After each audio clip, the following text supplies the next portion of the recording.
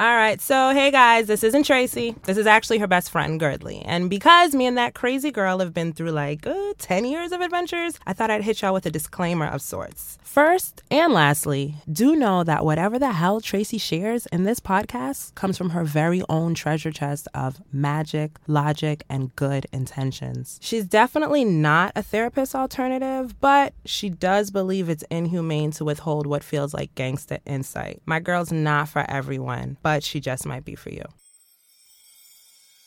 She's beauty and the Hi, friends. Look at us, baby. So progress has freaking finally led us into the official promised land of podcasts. Yeah, I am the millionth person to plant my flag here, this I know. And I'm going to be honest with y'all, it's a bit intimidating. And then on the flip end, it's not, because podcasts are so freaking oversaturated. But nonetheless, my presence has arrived and no one can push me the hell out. Thank you very much. Now, if you get my newsletters, you know I've been a major podcast whore for a minute now because of certain gems like Art of Charm, my baby Elizabeth Gilbert's Big Magic, Brilliant Idiots, the Ask Gary Vee Show. All of these and more have just added so much color and muscle to my overall unicorn development.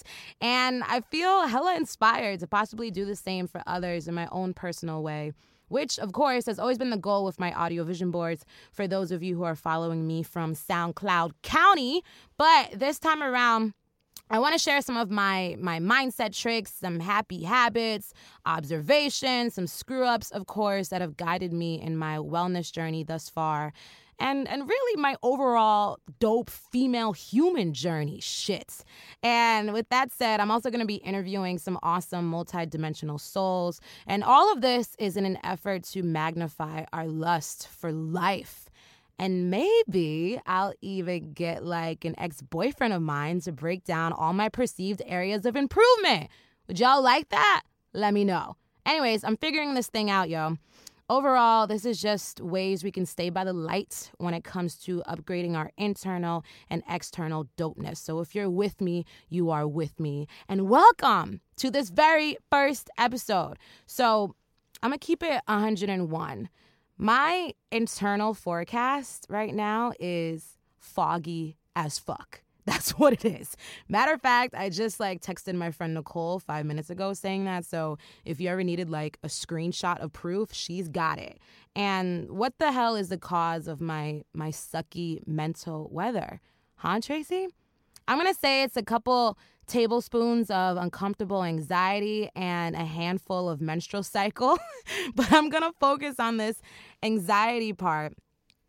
Because I feel like I'm moving at a snail pace in the wrong direction with not a friendly face in sight. But I know that this is temporary, and I also know that this is imaginary. It's actually really funny saying all of this aloud as I actually feel it, but whatever. I'm going to continue because you know what I want to do? I want to break down the steps that I'm going to holler at as soon as I stop recording, the steps to ease my anxiety, because I've been in a long-term relationship with anxiety for so long. This bitch does not want to leave me. And it's just something that crawls beneath my skin from time to time. And this is regardless of whether I'm carrying a tampon on me or not. So let's get in. I've got 6 steps that I take. And the first one is I practice deep belly power breathing. And this is something I learned from Gabrielle Bernstein, who I love very much, and Tony Robbins, who I love very much. And it's a very, very simple and game-changing practice for me. So what you do is you inhale through your nose slowly, say for 5 seconds. Now, at the same time, we're in 2016, so we all can multitask. You push out your belly, big Buddha style, okay? Because this is going to allow your muscles to expand, which allows you to take in more air. Now, once you're done inhaling, you hold the air in for, let's say, 20 seconds or whatever that you can do. And on the exhale, you go hella slow with it. like 10 seconds, and you allow your stomach to gradually contract. And it's crazy because me just like semi-practicing while I'm talking to you guys about it is making me feel better already. And sometimes something to keep in mind is when we're all up in the land of woe is me, we go into overdrive, trying to solve things from a psychological standpoint, right? We'll just begin thinking about a year's worth of issues and how we can just, detangle them within 20 minutes. Yeah, not really going to happen. And this ends up heightening our state of panic. And we really end up forgetting that much of how we feel can be changed physiologically. And how's this for a fun fact? 70% of the toxins inside of our bodies are actually removed through the lungs. So shout out to science. Okay, numero dos. If my anxiety is up there and I especially know that it's stemming from my period, it hurts, yo. But I chill out on alcohol. I say, you know what, wine, BRB, and I do the same to caffeine. I wave goodbye because both of these things will inadvertently spike my mood later on, and not in a good way, in the opposite way. I will flip out and turn into Ursula, okay, on the low.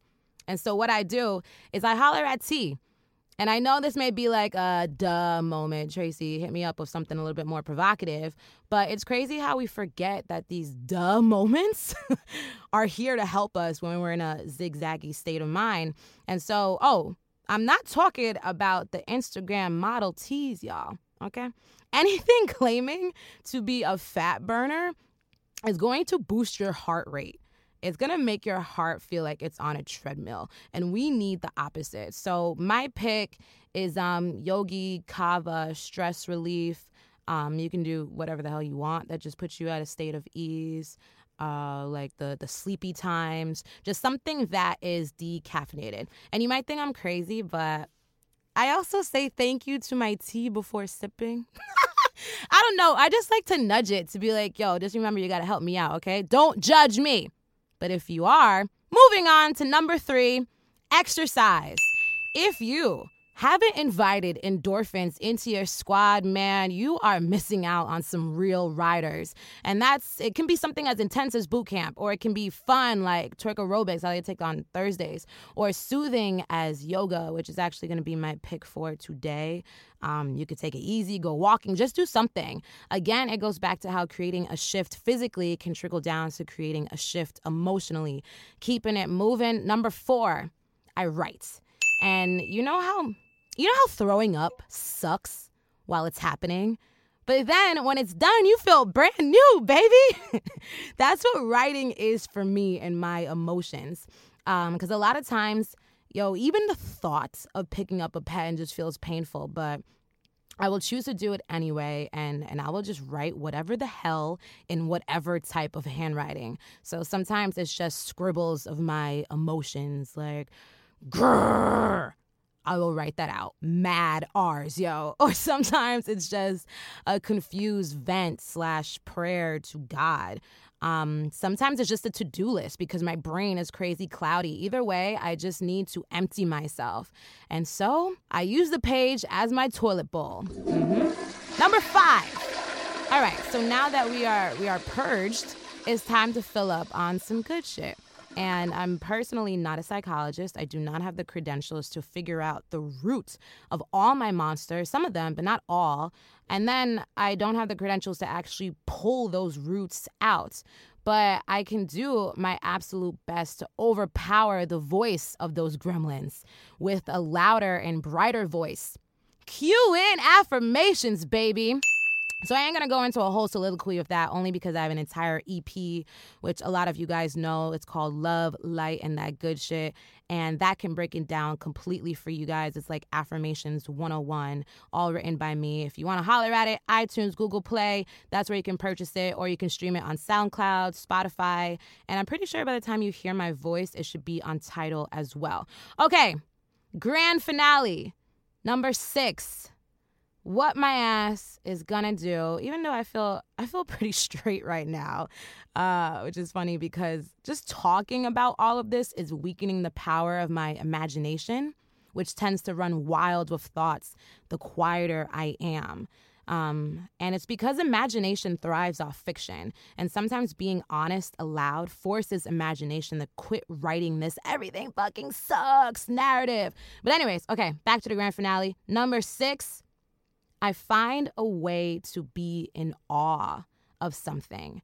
And this is a concept I'm currently obsessed with thanks to the April 2016 issue of Psychology Today, my favorite magazine. I currently have it in my hands, and I'm actually just going to read an excerpt from this because it will explain shit way better than me. Rumination, or mulling over worries, is the biggest predictor of depression and anxiety.